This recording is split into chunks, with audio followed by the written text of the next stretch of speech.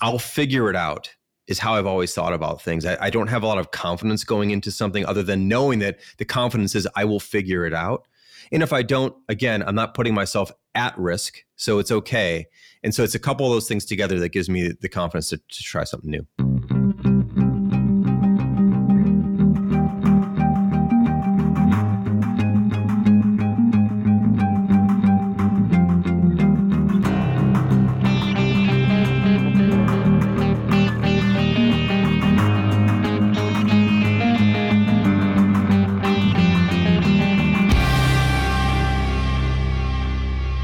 I just want to tell you, I have a lot of mixed emotions talking to you right now, so I'm going to just try and be chill here. I'm excited. I'm inspired by you. I'm intimidated by you. And I have to just confess something. A lot of my thinking has been directly a lift from what you've written in your books. So when I don't know how it happened, when we exchanged information, I was like, I can't believe we're even going to talk right now. So I'm like, whew, deep breath. All right. So a lot of admiration here. Well, I have loads of respect for what you're doing, and I wish I was as good as you at what you do. So please, we're just two people talking here who both are maybe good at something. We're good at something, I think. Yeah, let's hope so. Now, this might be crazy, but in case somebody doesn't know who you are, can you introduce yourself and then tell us a little story about who you are? Yeah, sure. So my name is Jason Fried, and I started a company almost 23 years ago, originally called 37 Signals. And you just interviewed one of my co-founders, Carlos Segura, a few weeks ago, I think it was. And we were a web design company, and we were doing that for a number of years. And then we got pretty busy and we couldn't manage all the work we were doing with the tools that we were using. So we ended up building this thing called Basecamp that ultimately became a big deal for us. But at the time we didn't have any idea it was going to be anything. And I can get into some of the details, but we built that, launched that in 2004. And then from about a year later, we stopped doing client work and have been doing software ever since. We've launched a bunch of products since then. But yeah, so the company today is called Basecamp, although we started out as 37 Signals. And now we make Basecamp, and we make something called Hey, HEY.com, which is a new email service we just launched a couple of years ago. And that's who we are. We've written a few books and done some other stuff, but that's the quick summary. Wow. Okay. Very succinct. I love where this is going. And even in that little quick introduction, I've got even more questions. And I got my questions on the side here. So let's see how this goes. Okay. You are doing what I think every creative person wants to do, in that they can leave client work behind. I would just love to ask you like what that transition was like from doing service work. And then now you are your own boss. You're writing your own story. Yeah, it was unintentional, but probably secretly desired. We were doing client work. Well, I was doing client work ever since I was in college, I graduated college in 96. And about 95, the internet sort of kind of came around, the internet that we know it, the visual internet, when like Mosaic was launched. So this is way back when. Anyway, I started doing freelance work, and I actually did some work before that, like just doing logos and stuff like that for some friends. But I'd been doing client work since the mid 90s. And then we launched 37 Signals when we were doing client work, and client work is it's good and it's bad. It's great in that you get to do new things all the time. You get to take on problems that you don't have yourself. So you get to like learn about other businesses and do work that you wouldn't be able to do for yourself, and to do some work that's really high profile and some work that's really personal. And you get to do a lot of different things. But then of course, you don't really ever get to do exactly what you want, because you have a client who's paying you, and they're hiring you to do something for them. Sometimes you can get that perfect client that lets you do exactly what you want. But we decided to make the software for ourselves, and we didn't know that it was going to replace client work for us. It was just something we were actually building to do client work better, to stay more organized, to keep everyone on the same page, to have all feedback in one central place, so we knew who said what when, and who was promising what, and who was working on what, and deadlines and all tasks and all that stuff. And it just turned out that product, as we started using it with our clients, they kept saying, "What is this thing that you're using? Like, we have projects too. What is this?" And we said, "It's just this thing we built for ourselves." Eventually, light bulb goes on over your head. You're like, there's an idea here. There's a product here. Turned it into a product, threw some prices on it, put it out in the market, not knowing what was going to happen. And then about a year or so later, it was generating more revenue for us than our client work was. So at that point, we decided to go all in on software because we got to be our own client. You're always working for a client. It's either someone else or you, but you still have things that you want to do. So you're always working for a client. And we just decided to work for ourselves, our client. We wanted to be our own client. Mm-hmm. But that was only possible because we had something else that was able to pay our way, basically. I would not advocate like basically going cold turkey, like dumping or dropping something and then starting something up from scratch with no safety net. I don't like that. So it's sort of a gradual transition over a period of a year or so until we felt comfortable and confident enough that we could do this.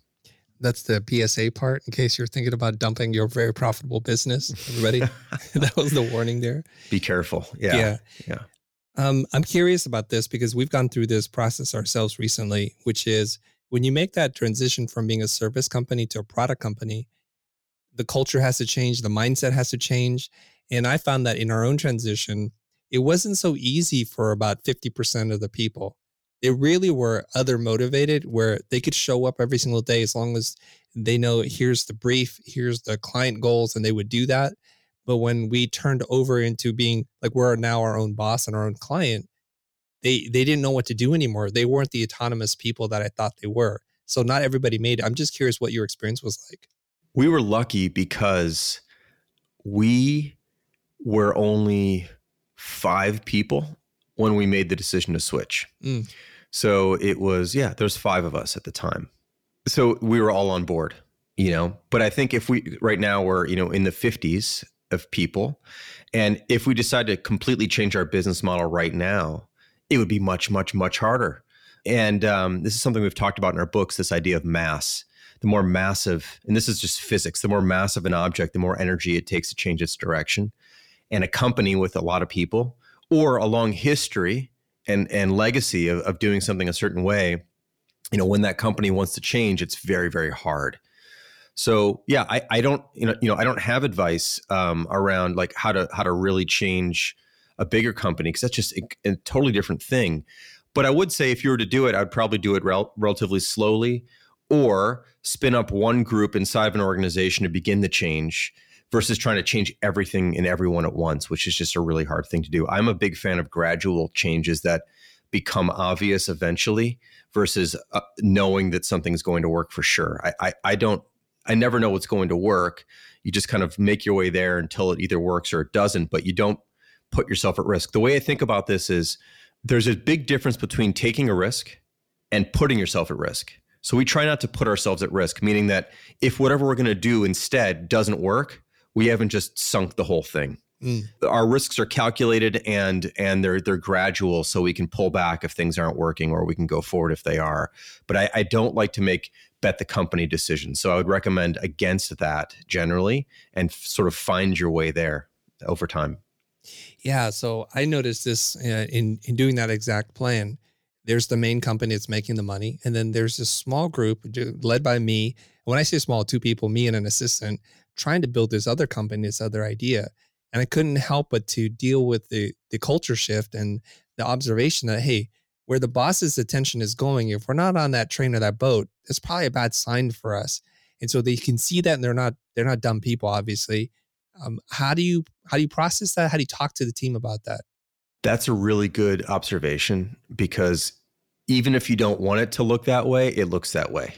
Right. Whoever's in charge of something, where their focus is sort of where everyone assumes the important stuff is. And if you're not on that boat, then, what am I doing? Or, that sort of thing. So I think we have this too, when we go off and decide to build a new product. We have Basecamp, which has been around for 17 years and is a really strong, deep product. It's been around for a long time, has lots and tens of thousands of companies that pay for it. That's our bread and butter.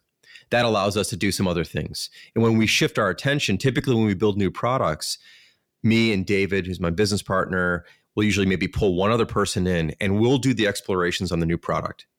And so we're not on the main thing for a while. And, you can imagine people wondering, well, is this main thing important anymore or what? The thing is with us as a company is that we don't have anyone dedicated just to certain parts of the business. We have, different people in different roles. So if you're in customer service, you do that. If you're a designer, you do this. If you're a programmer, you do this. Ops, you do that. But what I mean is that everybody works on all the products. So for example, when we were building Hey, people who were working on Basecamp previously knew they would ultimately be working on Hey also once we got it somewhere. So it wasn't like they were being left behind and only focused on this other thing. They knew that they too would transition if the company transitioned. So I think that's an important thing, at least for us, how we've done it, which is that everybody gets to move back and forth and work on different products. So right now we're working on Hey and Basecamp simultaneously. And this cycle, we work in what we call 6-week cycles. This cycle, you might be working on Hey. Next cycle, you might be working on Basecamp. So it's not that you're ever left behind or that you're ever pulled along. We just are constantly shifting. But also communicating clearly to the group, like, look, right now, a few of us are going to focus on something else for a while to explore it. It's an exploratory exercise. It's quite risky. We don't know if it's going to work. So it's not even a great place to be. It's maybe more exciting because it's on the forefront or something, or pioneering something new, but it also could fall flat. Right. So, I think you have to communicate that and then and recognize that everyone's going to come along for the ride if we find out that there's somewhere to go. That makes a lot of sense as you're going from product to product. I guess the struggle for me was there's a service company and a product company or an education company that they could just not even figure out. It looks like the boss is going to do something crazy, having a midlife crisis or something. And, it's kind of, I can be objective about looking at it. This is crazy thing that makes no money, that'll take years to develop, that there's no guarantees of outcomes, but all the attention, at least from my point of view, was directed there. And so that did cause some real concern. I can see that. I think it's a natural human response too. But I think, one way to put it is that the other part of the business, the traditional part of the business, is the engine. If it didn't exist, we couldn't do these other things. So it is actually the most important part of the business. Right. Because it fuels explorations in other directions. But naturally, you're still going to have just some of the human stuff. Like, am I working on the latest and greatest? Do I get to work with the person who maybe I came here to work with? Well, maybe not for a while. Are we jettisoning our old stuff, or are we going to do both, or are we going to transition? And it's the unknown, I think, makes people feel uncomfortable. So I think the more you can explain sort of why you're doing this and where you're headed and what this is all about, and it can be, about stability. We want to have multiple revenue streams, or we just feel like we want to go in a different direction. Here's why. You just have to explain and be clear about it, as clear as you can, and also recognize that people are still going to feel perhaps a bit left out or nervous that they're not on the other boat at the moment. But I don't know if there's much you can ultimately do about that other than to be upfront and clear and transparent about it as best you can. Right. This is what's hard about organizations. This is it's hard about people. This is what's hard about companies. The work is always challenging, but really it's managing people that's, I think, the hardest part of it all. If you ever work with people, especially creative people, the pain of this. It's never that straightforward. Yeah. We're emotional. We're irrational. We fall to some of our worst selves sometimes about jealousy and whatever it is, insecurities. And sometimes communication can handle that. Being transparent, as you said, will help with that, but it's still going to exist as long as you work with people with real emotions, right? Yeah. One thing and we all have it. Yeah. It's not like they have it or we have it. It's just we all have it. Yeah. One thing we try to do is when we're working on something new, like an exploration for a new product, is we will try to not super early. This is actually a good topic, by the way, around feedback and getting more eyes on something and when do you want to do that, because I don't believe you want to do it too early. I think some people feel like you want to get a lot of eyes on things early. I think it's really good to protect something early for a while because it's really fragile and there's a lot to go into there. But what we do is when we get to a point where we feel like we've got something we're particularly excited about, we'll just begin sharing that throughout the company, just so people can see what we're doing over there. It's like, what are you doing over there? Well, here's what we're doing. And I think once you begin to share it, people then begin to feel like they're part of it. If you just are totally secretive about it, and I know there's probably some examples like you can imagine with Apple when they were making the iPod, they couldn't show anybody anything. There's only 10 people. Okay, but you're not Apple and I'm not Apple, and it's okay. Like, we're not. So you show early versions of things when you get to a place. And if you don't want feedback, you can say that too. Go, hey, I'm not sharing this to get anyone's opinion. I just want to show you what we're doing over here so you have a sense. And just set the expectations. But I think people appreciate being able to see what you're doing over there. That's a big part of it. Yeah, that's a great tip to include people, but also say, I'm not necessarily looking for your feedback here. I just want to be inclusive. Yeah. Love that. Yeah. I think I get this feeling from you that this is one of your philosophies, which is to do less but better. So I'm just curious. I've seen 37 Signals expand in products and then shrink back down. And then here you are talking about another company, another idea, another product. If we don't want to add things to our plate, then what is the genesis or catalyst for you to say, I got a new itch, I have an observation or something that's going on here that I'd like to explore? How do you manage that? Terribly. Because this is what happened. You know, we said, like, this is about, I think 6 or 7 years ago. We're like, okay, we're just going to go all in on Basecamp. We're going to rename the company from 37 Signals to Basecamp, which is going to signal the fact that we're just focused on one thing and one thing's enough. We're going to do our best work on our best product we've ever made. And you do that for a while and you inevitably have a million other ideas, but you always do. And then every once in a while, one idea just won't leave. It won't leave you. And this email thing wouldn't leave us. So we use Basecamp to run our whole business, all of our internal communication, all of our project management, all of our vendor stuff. But we also use email for the outside world. So when we're communicating with lawyers or accountants or the public or, you know, whatever it might be, you know, we use email. And so since we're tool builders and we want to build our own tools, and we've already built our own work tool on the Basecamp side, we wanted to build our own email tool because that's what the other thing that we're in most of the day. And we just couldn't stop exploring this idea once we started getting somewhere with it. However, the initial idea for Hey, which is sort of what we're talking about, was actually redoing a product we built earlier called Highrise. We started exploring CRM and stuff. We wanted to see if we could do a new version of that, but we just had this itch to do something else. And one of the reasons why was because we realized that we become a more innovative company when we do at least two things. And I think we started feeling ourselves going down a narrower path wasn't allowing us to be as creative as we wanted, because when you work on something that's been around for a while, there's a lot of sort of legacy limitations. You can't really explore a lot of brand new things because people are already used to a certain way and a certain thing. And so when you do a new product, you have a chance of starting from scratch. And those ideas fuel then your other thing. And you kind of go back and forth. We kind of call it internally TikTok development, like tick over here, talk over there, back and forth and back and forth. And so now we brought a bunch of the ideas from Hey into Basecamp, when we're bringing stuff from Basecamp into Hey.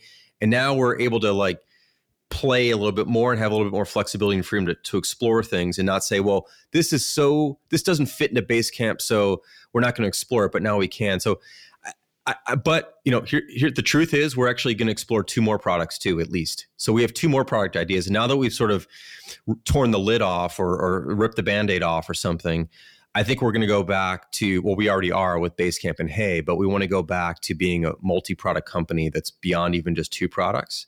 So we're going back to the beginning, back to the basics, or not really the basics, but back to the original thing, which was build the kind of things we want to see exist in the world and not limit ourselves to some artificial limitation that we had.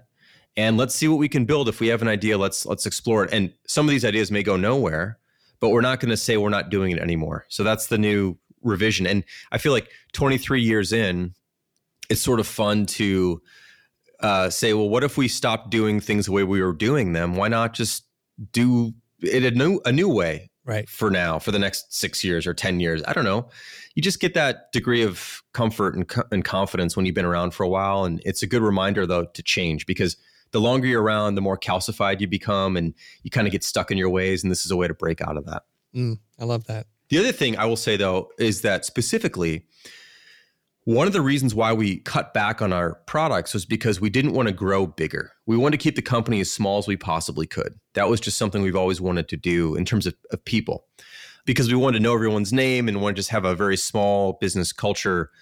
And we decided recently that, you know what, we don't want that limitation on us anymore. And therefore, we can hire more people so we can do more things. We couldn't do more things with a really small crew. But now that we're willing to get bigger, we can do more things. And so we sort of took that limitation off we're not getting to 1,000 people, but maybe we'll get to 100 people or 120 people. Like if we had that, if we had a more capable company, what could we build? And that's sort of our current mindset. Ooh, there's a lot there. Okay. I'm just curious when you said that sometimes you need to do two things because they inform each other. Is this kind of in alignment with this idea that sometimes when you're staring at a problem so much, it's hard to think of it in new and innovative ways. But as soon as you start looking at something else, working on that, and then all of a sudden your thinking opens up and these ideas then inform the previous company and that interplay between the two. Yes. And I'll go broader than that too, Okay. which is when I look for inspiration, I don't look at my own industry, because looking at my own industry is like looking at your own product in a sense. If you just look at your own industry, you tend to sort of do what everyone else is doing. And so when I'm looking for design inspiration, I look towards architecture, or I look towards gardening, or I look towards, or like plants and flowers or animals. I look at other things. If I'm trying to figure out what colors work, I look outside. I don't look at other products and see what colors people are using, or what palettes this app has, or what. I look outside because nature's always got it figured out. Nothing in nature looks bad. So I'll look there. Or if I want to get a sense of like how something feels, I'll go walk into a beautiful building and think about, why is this building beautiful? Why does it feel good? What's good about it? Is it the textures? Is it the way materials come together? Is it the scale? Is it proportion? Is it the setting? What is it? And that's the kind of stuff that just gets me to think about software in a strange way, because it's unrelated to software. If you were really to like lay it out, it's unrelated, but it's also very related. And then it's about space and function and feeling and all those things. So I think that's, part of the reason of having two things is to be able to see a different perspective and try something else, but also broader, getting away from your own thing. And I'm going to broaden that out to my own industry and look at other sort of related kind of things to get ideas. That's how I've always found, because I remember when I was coming up initially, I would always look at like communication arts, the print, or print actually was another one where you have like business cards and letterhead. And I got ideas from that early on. I remember it. But what I was getting when I was early on, I was getting ideas for things I wanted to copy. And I found that the more I looked at my own industry or similar things, actually the less creative I felt myself being. I felt myself becoming a good copier, which was a good way to learn initially. Like, how could I recreate that, or how could I make that? But I wasn't coming up with my own ideas until I got away from my own industry and looked at other things, and then tried to figure out how to incorporate those back into the work that I was doing. So that, I think, is a related point to the point you brought up about having two products and taking one thing from another. Mm-hmm. Thank you for expanding on that. And I talk about this with my design students back when I was teaching in art school, is that creativity is your ability to find a connection between two or more disparate things. And the farther apart those two things are, the more we're going to say that's really creative. When you can bring in something just totally like a non sequitur, non-related thing, and you bring it into your thinking, that is where people are like, wow, that is crazy cool, unique, interesting. Whereas if you just look at design in the industry that you're in, then it becomes kind of very, I guess it's you just regurgitating an idea and putting a slightly new coat of paint on it, but it's really the same idea seen over and over again. And thanks for opening that up. Yeah, like for example, on my desk right now, I have like rocks that I've collected. There's nothing special about the rocks other than I like the way they look, and the textures and the colors and the shadows and the shapes and the proportions. I don't know what it does to me, but I like having them around me. And I feel like whenever I'm working on a design or something, I tend to look at the rocks and go like, why does that work? Why does that rock work? Aesthetically, at least for me. And this is, of course, always a purely subjective thing. There's no objective thing probably here. Or like ceramics is something I really like. And there's a few artists I really like. And I'll have their stuff around. And it helps me think about proportion and color and shape and size. And I don't know, it gets me going versus looking at other apps or looking through a book of design stuff, Right. It's one of the reasons I love furniture so much. Furniture is another one of those things that like, I just look at that and I get ideas from it. Are these just I don't want to go too far on this, but are these fancy rocks or are these just rocks you found while walking? These are, I'll just get one for you, even though I think our viewers probably won't see it, but it's just like, This is a rock I found on the beach. Yeah, it's got some holes in it. It's got some holes in it, but it's like, I like the way it looks. I don't know, there's just a lot of textures and shadows and like there's some really interesting lines on it. I don't know. See that. It's just that. Okay. And then I'll also have, I have this, which is like called a desert rose. Whoa. Which is a neat thing. I didn't find this. I bought this. It's, it was like $10. It's not a fancy thing, but I just liked it. Yeah. And I don't know, it's really unique. Yeah. It's just having like stuff like that around that, or designed objects, whatever. But again, I'm trying not to look at software when I build software. That's kind of the point I'm trying to get at. That makes sense. Yeah. And for the people who are listening to this, what was the second rock he held up? It looked like a bunch of like tumbleweed glued together, but out of stone. Yeah. I think it's called Desert Rose. I think if you look it up, Desert Rose Rock Desert or something Rose. Like that, you'll see it. Yeah. Okay. The reason why I asked you if it's like a fancy rock, because I imagine like, I don't know if they're called, are they crystals or like when I go into fancy people's homes, they have rocks that are cut in half and there's like crazy colors in them that are brilliant. And I just think, wow, nature has its way. It's so incredible. That's kind of what I imagine. I'm glad to kind of see it's like these are very earthy and natural looking. Yeah. These aren't those. I think they're called geodes or something. The ones. Yeah. I don't have those. It's not like a crystal thing. It's more like just I saw something on the beach that I thought was beautiful, and I picked it up and I brought it, put it in my backpack, and brought it home.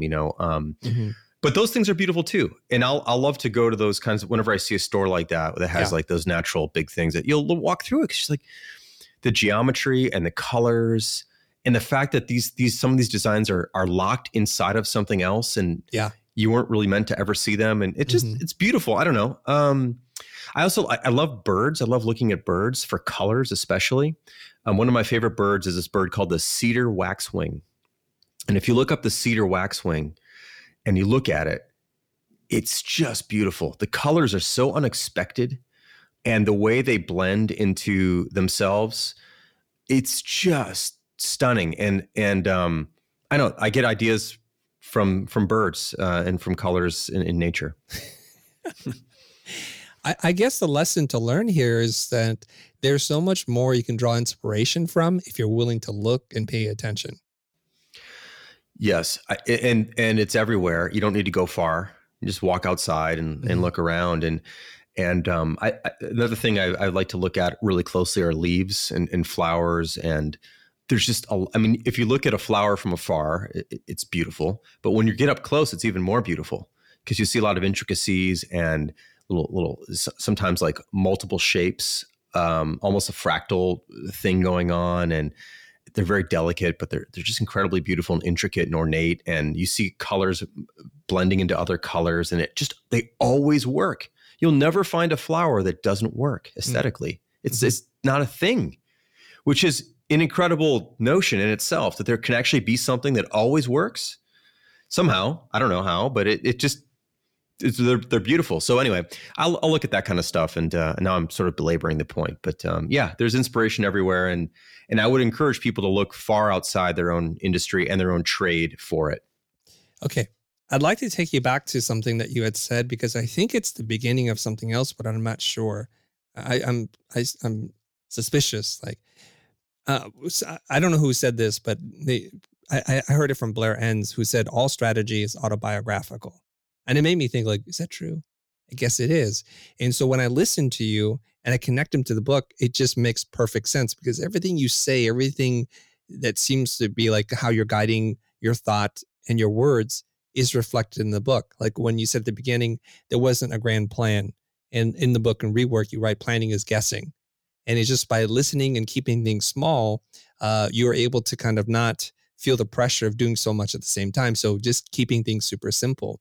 And you talk about mass, but now you're talking about potentially growing the company, getting to multiple products, and maybe disrupting your own way of thinking. So I'm wondering if the next book will be called something like with re in front of it, but maybe it'll be like rethink. So you challenging yourself. It's really funny that you mentioned that because David and I have been talking a bit about that. That this just feels like a moment for us to reconsider. Is really the way I was thinking about it. Yeah. Reconsider a lot of assumptions, preconceived notions, and recognize that we're in a fortunate position where we can build a business, try something else, and it's still the same thing fundamentally. We're not raising outside money. We're not, trying to be a unicorn. We're not, none of that stuff. This is like one step away from where we are today, but just becoming a more capable company. And that requires us to reconsider a number of things in terms of hiring, middle management. We need to bring in some more managers. We need to bring in some more leadership that's more strategic minded versus just individual contributors. We've primarily hired individual contributors over the years, and now we want to hire some people who are coming into leadership roles from the start. And it's scary and unknown. And some days you're like, what are we doing? Why are we doing this? And other days you're like, I'm so glad we're doing this. And we're in the middle of it. So I don't know how it's going to turn out. But it's kind of like, why not try this now? We've been doing this for a long time. We know how to run a business the other way, or the way we've been doing it. Now let's challenge ourselves to do it a little bit differently. And we know we can do it because we've done it before. We used to have 4 products, and we had 4 products with like a team of 12.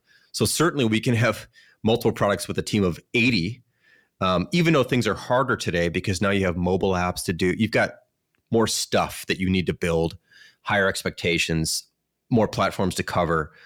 But we should absolutely be able to do this. And so, yeah, I think the book would probably be, reconsider, or like rework was another topic, another title. We don't have a book in mind yet, but or reworked. I don't know. It's exciting to think that in a few years we'll be able to reflect probably on the changes we're making now and take some lessons. So part of the reason why you might find some continuity between the book and what I'm saying is because the book is based on what we've done and what we think. It's not theoretical. It's very practical. And so we can only write another book once we have enough lessons that we've built up and experiences that we've had, and then we then put them down on paper. So we're not predicting where we're going to head. It's actually a summary of where we've been. And we'll see when the next one comes out. If we ever do another one, it'll probably be about this transitional period right now. Right. So this will serve as an interesting time capsule or timestamp on your thinking. And I get that. Like the books are reflecting back what has worked and what you align with. So if that changes, then it would make sense for you to release that book, because people wonder like, okay, so they're doing things differently now, and we're curious as to how they got here. And then you can tell that story, right? Yeah. That's, that could be the plan. We don't set out initially to decide to write books, but often what ends up happening is we come up with a title for one, and then we have to do it because we like the name. I'll do the same thing with product design. Whenever I come up with a product name, I'll give you like an example. So we're thinking about building a calendar, a new calendaring system, which is going to be more than just a calendar, but be related to Hey, our email thing, because email and calendar seem to go together. But also, it will probably stand alone. By the way, I'm sharing things that are not solidified yet, so please no one quote me on this. But this is what we're thinking about. And I came up with this name, Heyday, which is like the perfect name for a calendar in my mind that's related to the product called Hey. And also there's something more to it. And now I almost feel like we must do it because we have a good name for it. Now, that's not the only reason to do it, but that's one of the things that gets me excited is a good name for something. But yeah, I think the plan will be to reflect back on this period of time in a few years and see if there's anything new to say. And if there isn't, there won't be a book. If there is, there will be. And I think what's interesting about this period of time in the company's history is that it's growing is challenging. We have to do a bunch of things we've never done before. And most of these things are things that we've railed against in the past.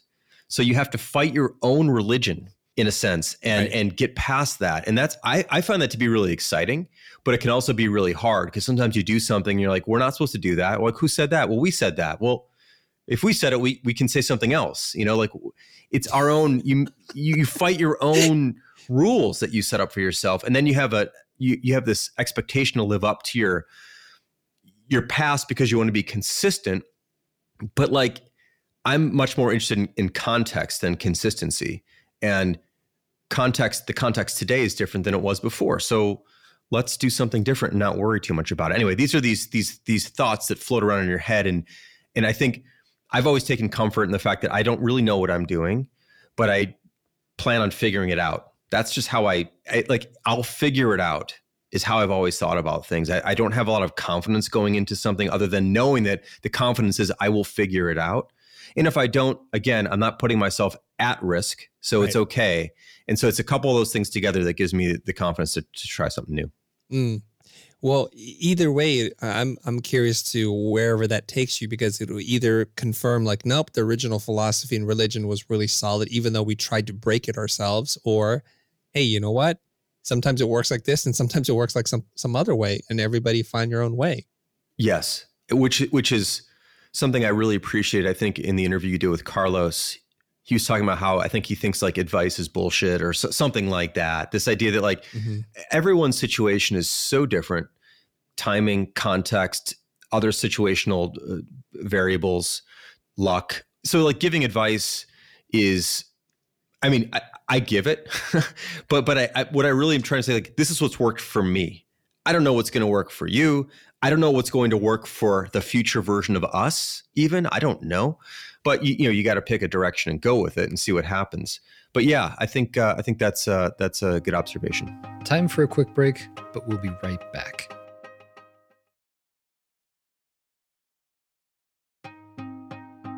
Welcome back to our conversation. I'd like to make a hard pivot right now and talk a little bit about how you wrote the blueprint for 2020 and 2013 in the book Remote. Oh. And it's really interesting because I did not read it in 2013, but we've been living some of those philosophies. And then when I read it, kind of like, oh my God, this is the way.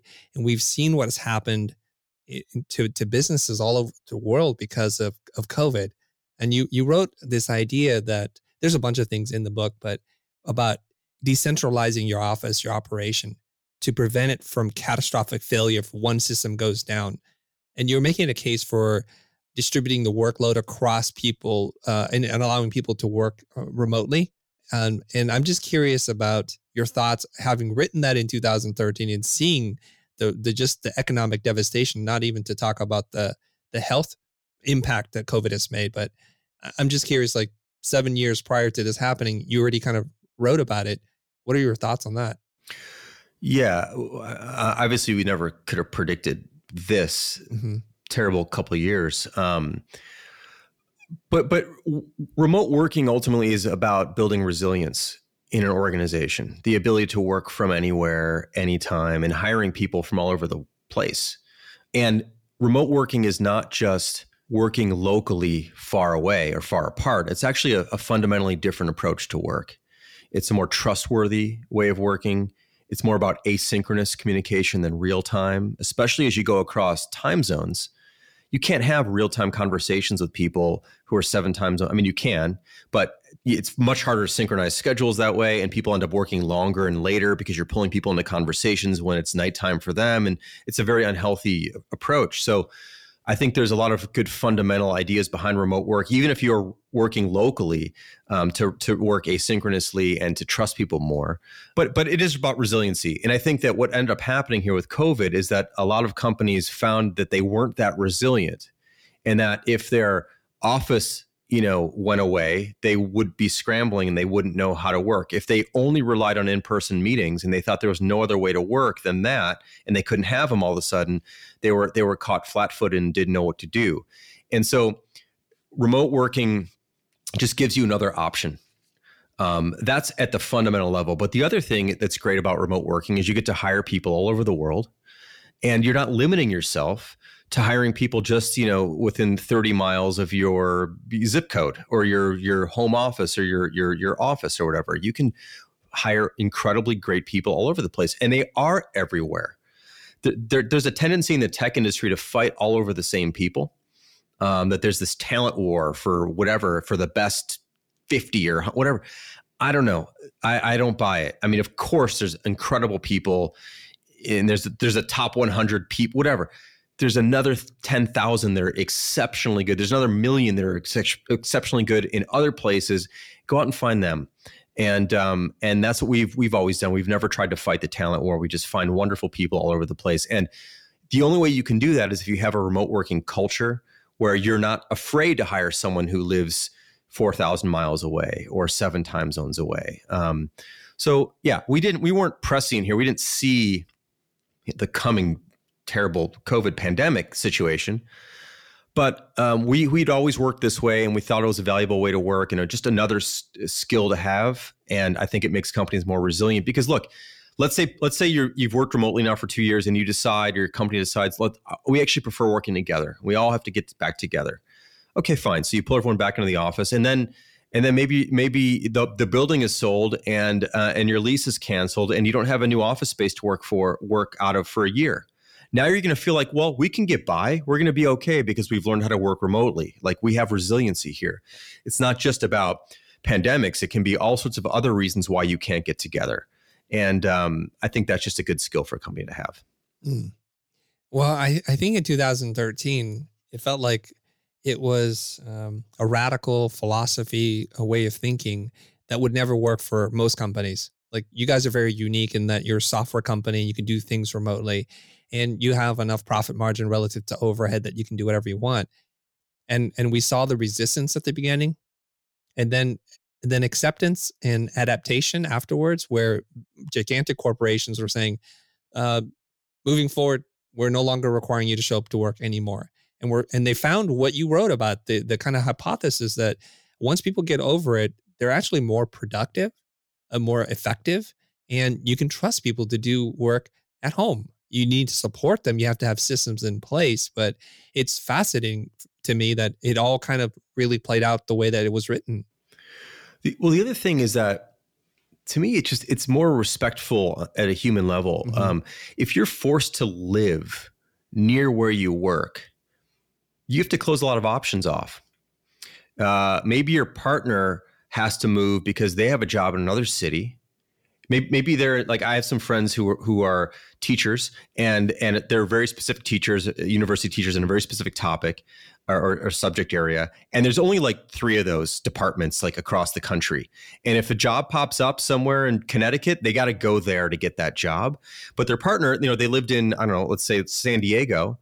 And now like someone has to leave their job. Someone has to lose their job because they can't live near where their other job was. So their partner can, it's like, there's so many fundamental life decisions that come with where you work when you're locked into a place. And what's nice about remote working is that you can choose to live your life and live wherever you want within reason. You need to have a certain overlap with your team and everything.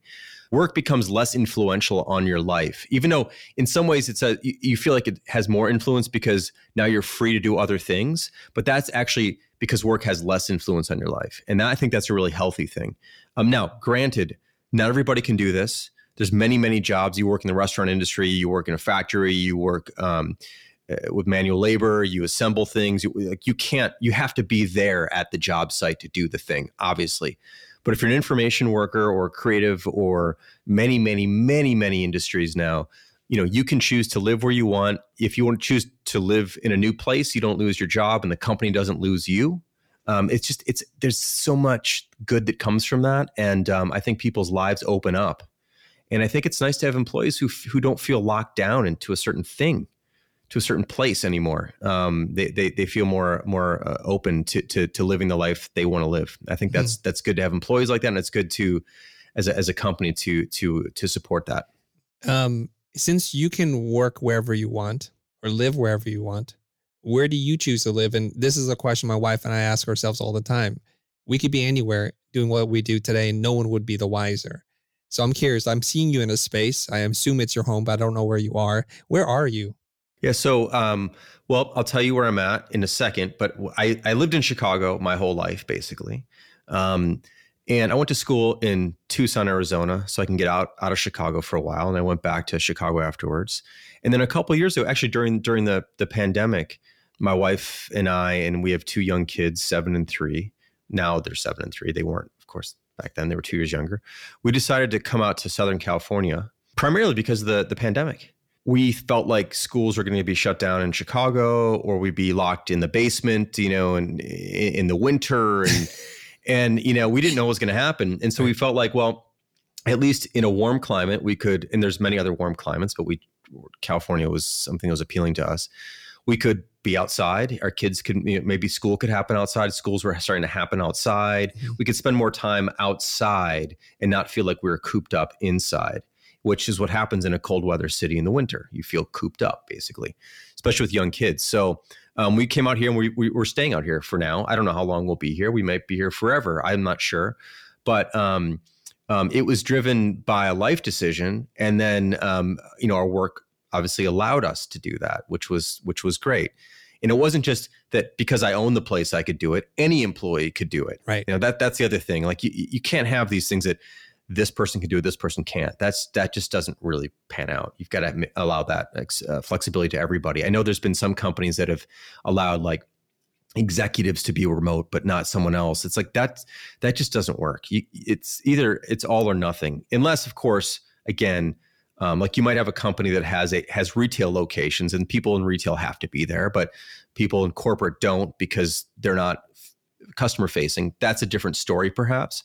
But anyway, yeah. So we're in Southern California at the moment and enjoying the weather and the sunshine and being outside as frequently as we can be.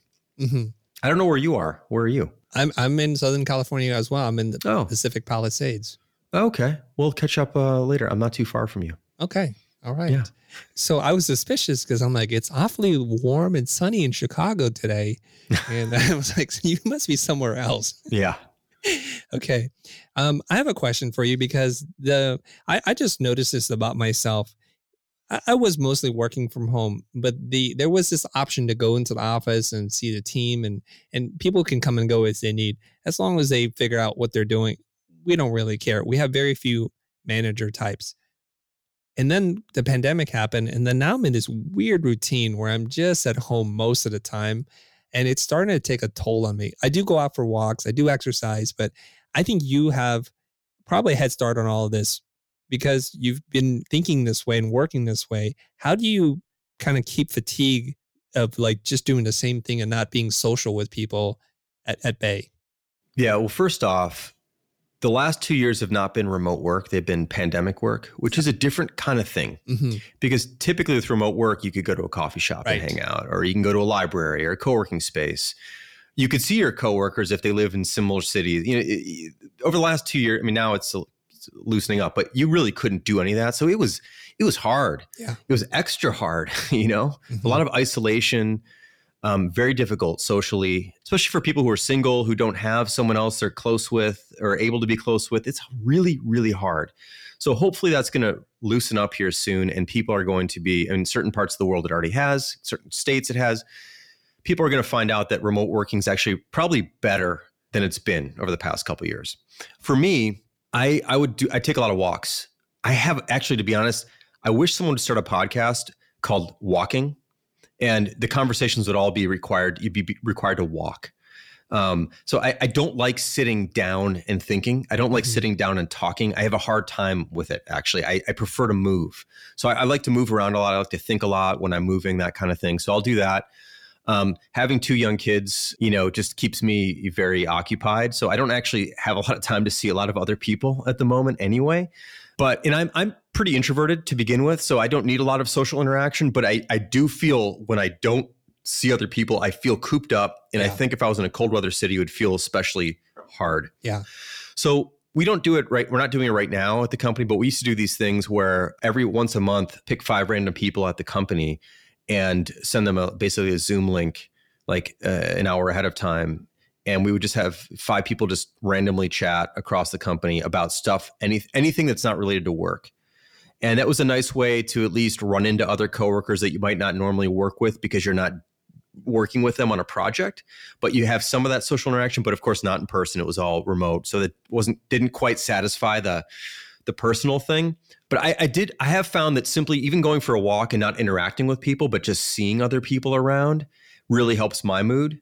Just knowing there's other people out there is helpful. But I know if you're really extroverted and you need to be with people, it's been especially hard, I would say, over the past couple of years. Yeah.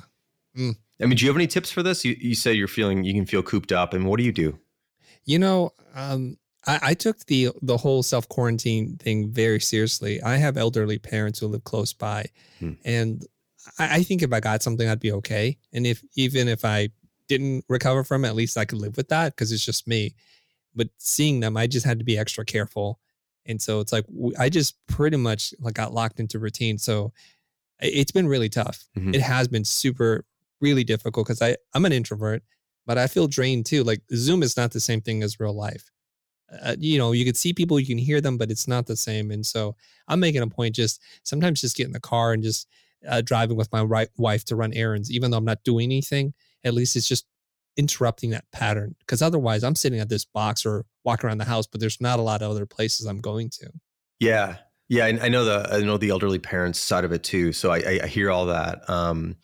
Yeah, it's been a weird time, but I think whatever you can do that makes everyone has different requirements in terms of interaction and what they need to fuel themselves, and trying to get closer to that, even if you can't do that exactly, I think is gonna be helpful. Just like if there's a heat source, you don't need to be on top of it to feel it. You can be, but the further away you are from it, the less you feel it. But as you get closer to it, you start to feel some of that heat. And I think you can think about that with people. If you need some of that, I think that's what I would recommend. But yeah, I'm hopeful that in the next year or so here, it's going to be a lot more normal, of course, and we'll be able to see the people we want to see with and do the things we wanted to do.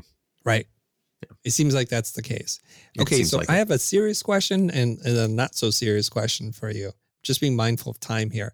So the serious question is this. It seems like the things that you write about, and from what I can gather by watching your videos or listening to you, is that you place an importance on just uninterrupted time to think, to work, to do whatever you need to do. I think Peter Drucker, in his book, The Effective Executive, said it's a priority for an executive to consolidate the largest amount of discretionary time. Okay, so if that's your philosophy, your ethos, what do you do with your time? Like, assuming that, you know what, there's no meetings, nobody's bothering me. I noticed no one's messaging you right now. So there's a lot of this discretionary time. What do you do with your time? During the work day, basically? Yeah. Mm-hmm. Yeah. So this is a fundamental tenet at Basecamp, which is I feel like my job is to help people protect their time and attention because it's the thing everyone else wants from each other. And the quality of an hour is incredibly important to me. So there's a bunch of different ways to slice 60 minutes, but the best slice for me is 60 minutes. It's not 4 15-minute blocks. It's not 2 30-minute blocks. It's 60 minutes straight, uninterrupted stretches of time. What do? I think, I draw, I sketch, I work on new ideas for the products that we're working on. I reconsider how we're doing certain things. I write a lot.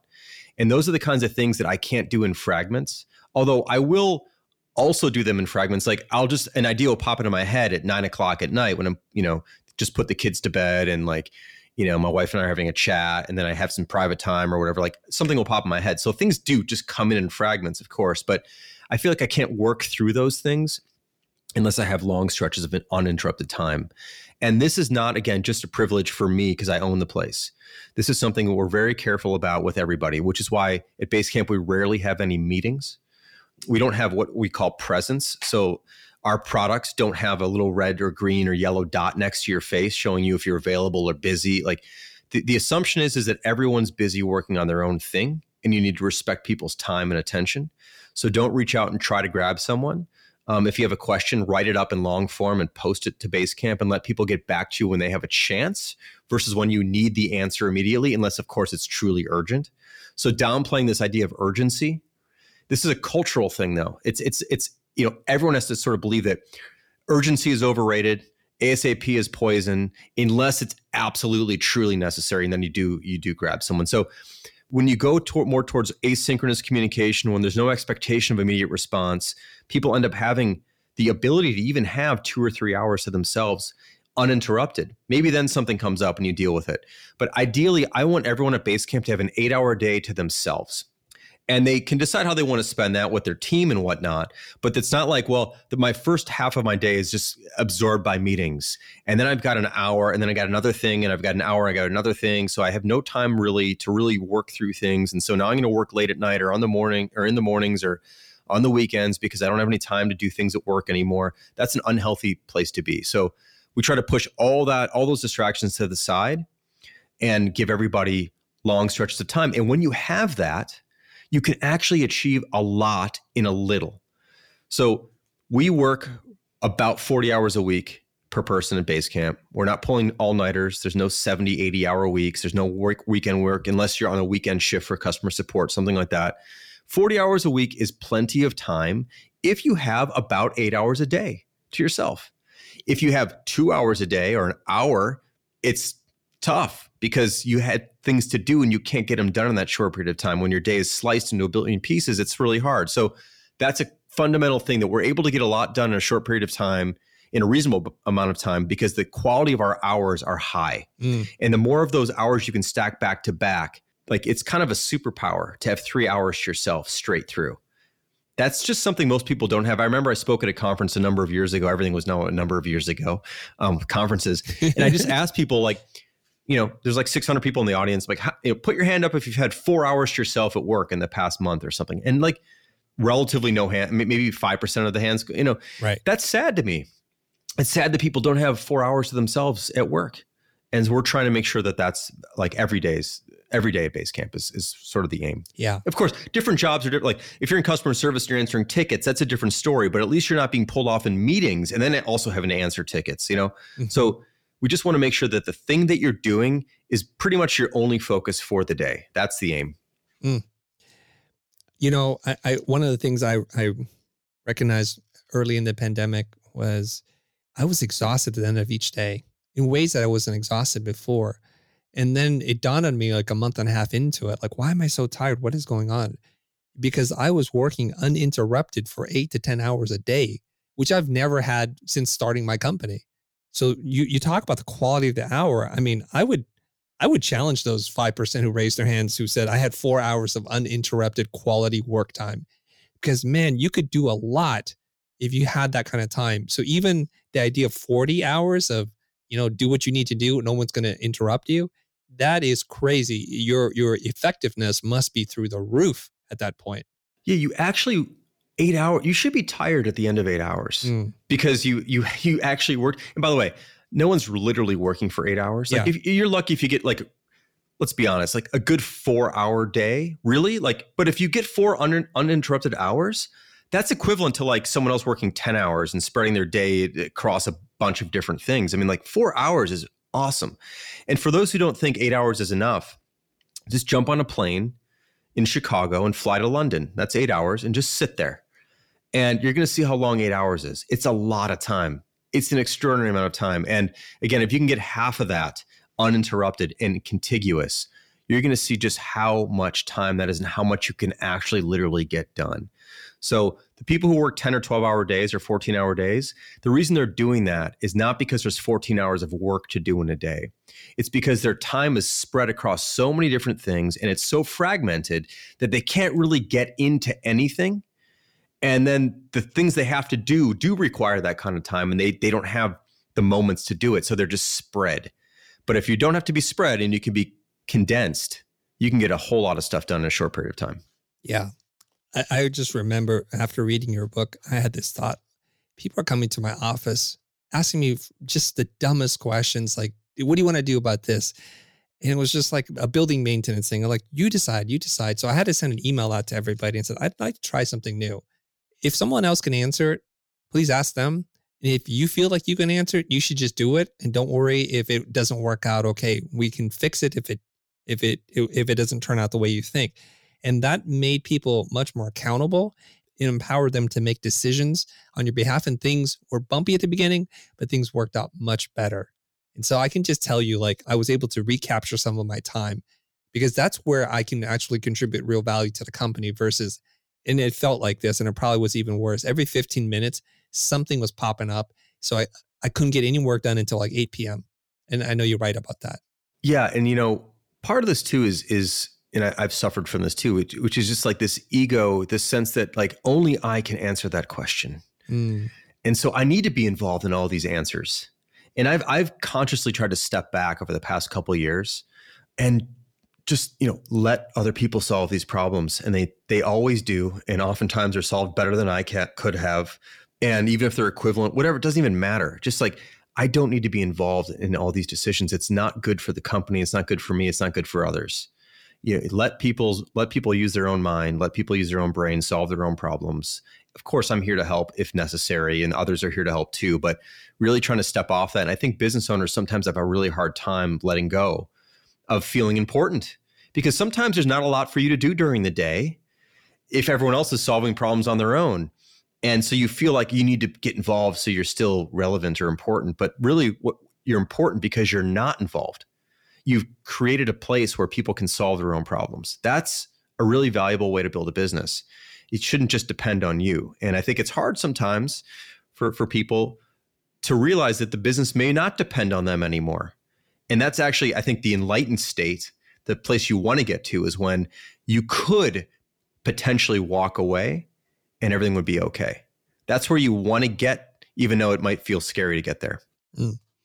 You had mentioned that you had these things where you do like a random thing where you pair 5 people up to talk. Aside from that, what do you do to still feel connected to your team? Because I'll admit this right now, during the last 2 years, there's some people where I didn't even have a synchronous conversation with, and I haven't had one with them for like 6 months at a time. Yeah. Well, so, it's hard. So we used to, even when we worked remotely, because we've always pretty much worked remotely, we would always see each other at least twice a year. So we'd fly everybody into Chicago when we actually had an office in Chicago from all over the world and spend 2 weeks a year together. And that felt like we did one in the spring, usually one in the fall. And that felt like enough FaceTime, even though it was only 2 weeks, but it was enough high intensity social FaceTime to see everyone, to hang out with everyone, to share a meal, to share a smile, to goof around, that kind of stuff. Like that was good. And we haven't been able to do that for a couple of years. We're actually doing our first one in Miami next month. We're doing it in Miami because it's a good place for people from Europe to get to and a good place for people in the US to get to. So it's kind of a nice central location around the world. Of course, we have people in Hong Kong and Australia as well. So that's always going to be far. Right. But we're doing it. So we're very much looking forward to that. It's been a long time since we've seen each other. I'm very intimately involved with building the products that we build. So I work with a lot of people on a daily basis, but I don't work with everybody. Mm-hmm. And as we begin to layer in a little bit more leadership, I'm working with fewer people actually, because other people are now running groups. For example, like customer service used to report to me, and now they report to our COO, Elaine, who just started. So they're reporting to her, not to me anymore. So I don't talk to Chase, who runs customer service, as often, and that's kind of weird because I'm pulling back from some of those interactions. So I need to make a conscious effort to reach out to people and just say, hey, I'd love to catch up and just chat or something like that. So that's something I think is on you, is on me to do, to reach out and to be available and to be present, and just to catch up with people.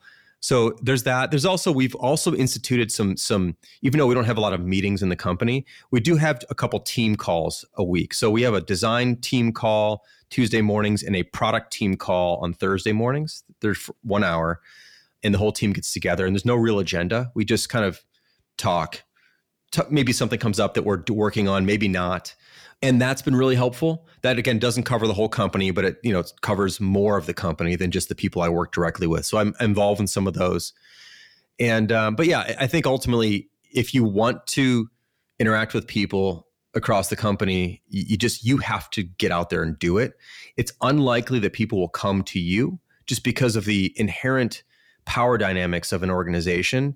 It's just awkward sometimes for someone to go to the owner of the business and say, hey, can we just chat? Mm-hmm. So you have to do that. You, as the owner or as the CEO or president or VP or whatever, you have to make that happen. So I think it's on you to do that. The not so serious question I have for you, and then please feel free to answer this in any which way you want, is I have the 3 books in front of me, Rework, Remote, and It Doesn't Have to Be Crazy at Work. And I noticed something because I love the way that you distill information. There are themes, chapters, short bite-sized pieces. I can understand it. And what I really love too, and I have to just say this, is the illustrations that go along with it. Now I noticed something. You have a different illustrator. So the first 2 books, I think it was the guy, where is it? I wrote it down here somewhere. Mike Road, Yep. who illustrated it. And I wanted to know your creative process for how you work with an illustrator and why you decided to work with Jason Zimdars for the 3rd book. Yeah, great question. So Mike is awesome. We love Mike so much. So for the first 2 books, there was actually less, that's funny, there was less text in the books, and our publisher required books to be a certain thickness, essentially, a certain number of pages, because the old school notion is that if it's not this thick, you can't charge, Right. You've been through it, right? Mm-hmm. So you get that. So this newer book, we actually had a lot more to say. And so we needed fewer illustrations, and we also just wanted to change it up. So we have I think there's maybe a dozen illustrations in this book. We used to, I don't know exactly the number, and it doesn't have to be crazy at work. The other books would have an illustration per essay. Yeah. And this just has a few scattered throughout. And Jason Zimdars works for us. He's one of our designers. Okay. And I discovered that, I didn't know this when I hired him, but he's this wildly talented illustrator also.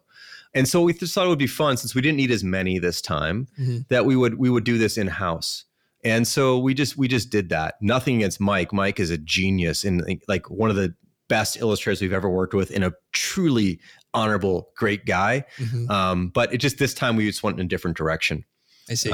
But yeah. But if anyone wants to hire an illustrator, hire Mike. He's exceptionally good at what he does. And he does these sketch notes. He's just super, super good at that. He's really good at translating the idea into a succinct illustration that captures the essence of it, which is a skill. It definitely is a skill and an art form. It is. I'm sorry, I have one quick follow-up with you, because you mentioned there's an illustration that accompanied each essay. So I'm just trying to now as an aspiring writer myself, are you writing these essays in real time, like right now, and then you go back and you put them together, and that's how the book gets made? Yeah. So our books historically have been written without knowing we're writing a book. Okay. So we're posting blog posts, just sharing ideas broadly. And then enough of them sort of congeal into this thing like, oh, maybe there's a book here. And so we'll kind of go back through the last few years worth of posts and ideas, and some stuff we've just posted internally, not externally. And we'll begin to compile this stuff. But I'll write some of them and David will write some of them. And we have very different voices, the way we write, different styles, and our styles have diverged even more over the years. So we'll pull all this stuff together and rewrite it all, and then add new stuff and have a unified voice. So typically I'll take the first stab at a lot of these essays, and then he'll come through and add his version of those essays, and we'll do this all in Basecamp, and we'll go back and forth and back and forth and back and forth until we feel like we settle on something that we like, and we'll move on to the next one. Sometimes he'll take a stab at a few first ones, but we found that it's better for us to initially start with one writer to establish a baseline voice, have the other writer come in and color that in, basically, and also add more detail and edit and pull stuff out. And then sort of we revolve, we start to orbit around this group of writing, and then we kind of pull it together. And we do write some original essays for the books, but a lot of them are based, I would say 80% of them are probably from previous things we've written. So this next book that we've talked about that we may or may not do will be based on the things we've been writing over the next few years, without knowing that we're writing a book, but eventually have enough material where there's something new. However, maybe this next time we'll do it differently. I don't know, maybe because we're doing everything differently, maybe we'll sit down and actually write a book from scratch. But I find that to be an incredibly intimidating process. So I'm not good at things that are incredibly intimidating. Well, you've been super consistent so far, even though now you might want to be inconsistent with your consistency, in that you talk about this in rework about go for small victories versus the big gamble. Instead of doing one 12-week project, make 12 one-week projects. And writing a book in small moments at a time, I think make it a lot more like, I could do this. I believe I can do this. And at some point it builds enough momentum where you can actually get through it and finish a book. Yeah. The other thing we talked about doing would be to go back to rework, and it doesn't have to be crazy at work. And actually, it'd be neat to have the original essay. This is more of a conceptual, like, art project book. Have the original essay, and then the new essay 5 years later. Do we still agree with this? Do we not? What would we change about this? Why do we change it? So it'd be neat to have a sort of a look back, a before and after, or before and present, I should say, version of some of these things. I don't know what we're going to do, but there's a neat idea in there somewhere. That is really cool. It's very kind of today because it's like the duet on TikTok where you have the original and then your response to that. And sometimes it's just a reaction. And the reaction is really interesting. And they're not even adding that much, but seeing those two juxtaposed together is really cool. Yeah, like there's some stuff I've read that we wrote. I don't remember exactly which essays it was, but I'd read them back today and I go, not so much. I'm not sure I agree with that anymore. And you should change your mind. Right. I mean, how can you grow up and not change your mind? So I think it'd be fun to admit like the changes we've made and why we've made them and how they may have been appropriate then, but they're not now, or there's a new context or a new point of view that we have or a new belief or whatever. Or it's not even that we were wrong about something before. It's just like things have changed, times have changed, we have changed. Here's where we are today. So that could be a fun thing. Maybe that's an online thing. Maybe it's not, maybe it's too conceptual as a book. I don't really know, but it'd be fun to revisit some of that stuff. You could definitely do that as a video project. You could read the passage and you could split and you say, well, not so much anymore.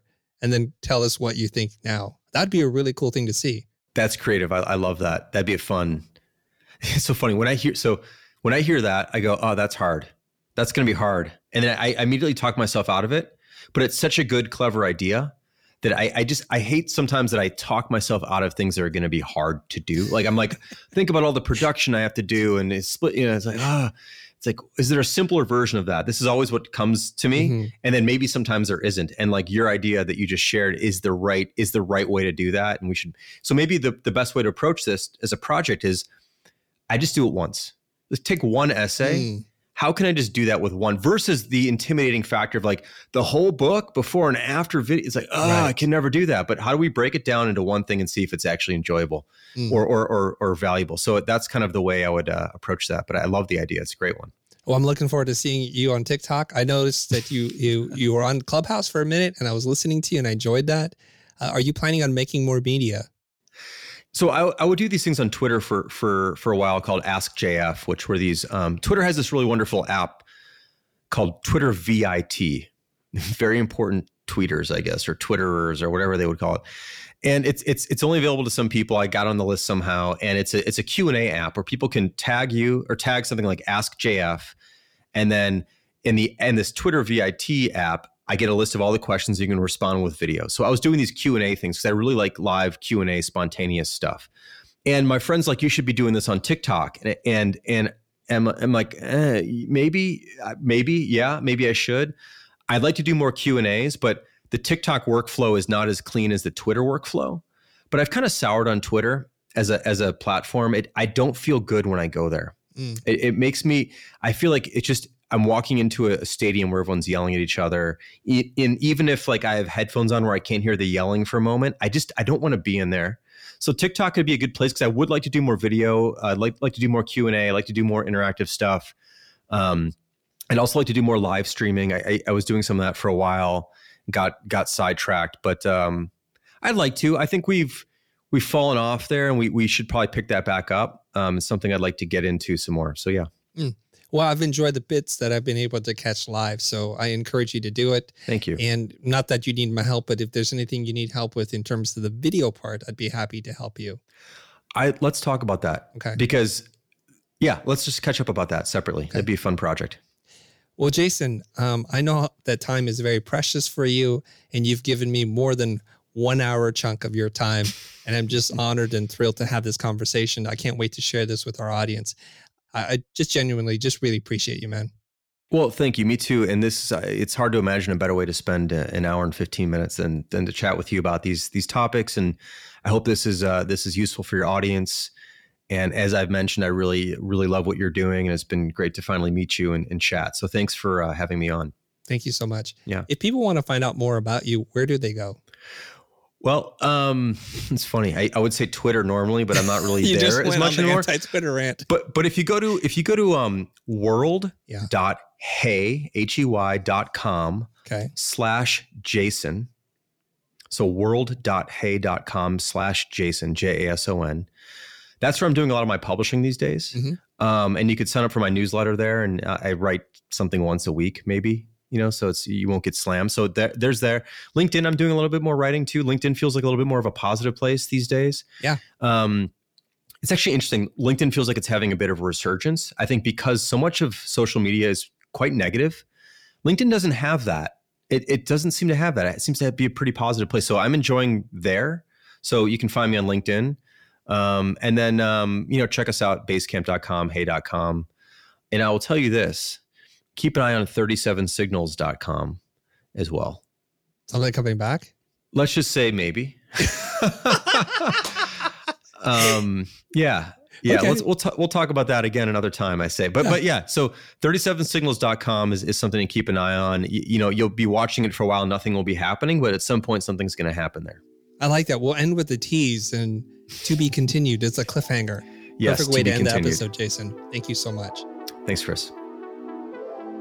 Hey, this is Jason Fried, and you're listening to The Futur.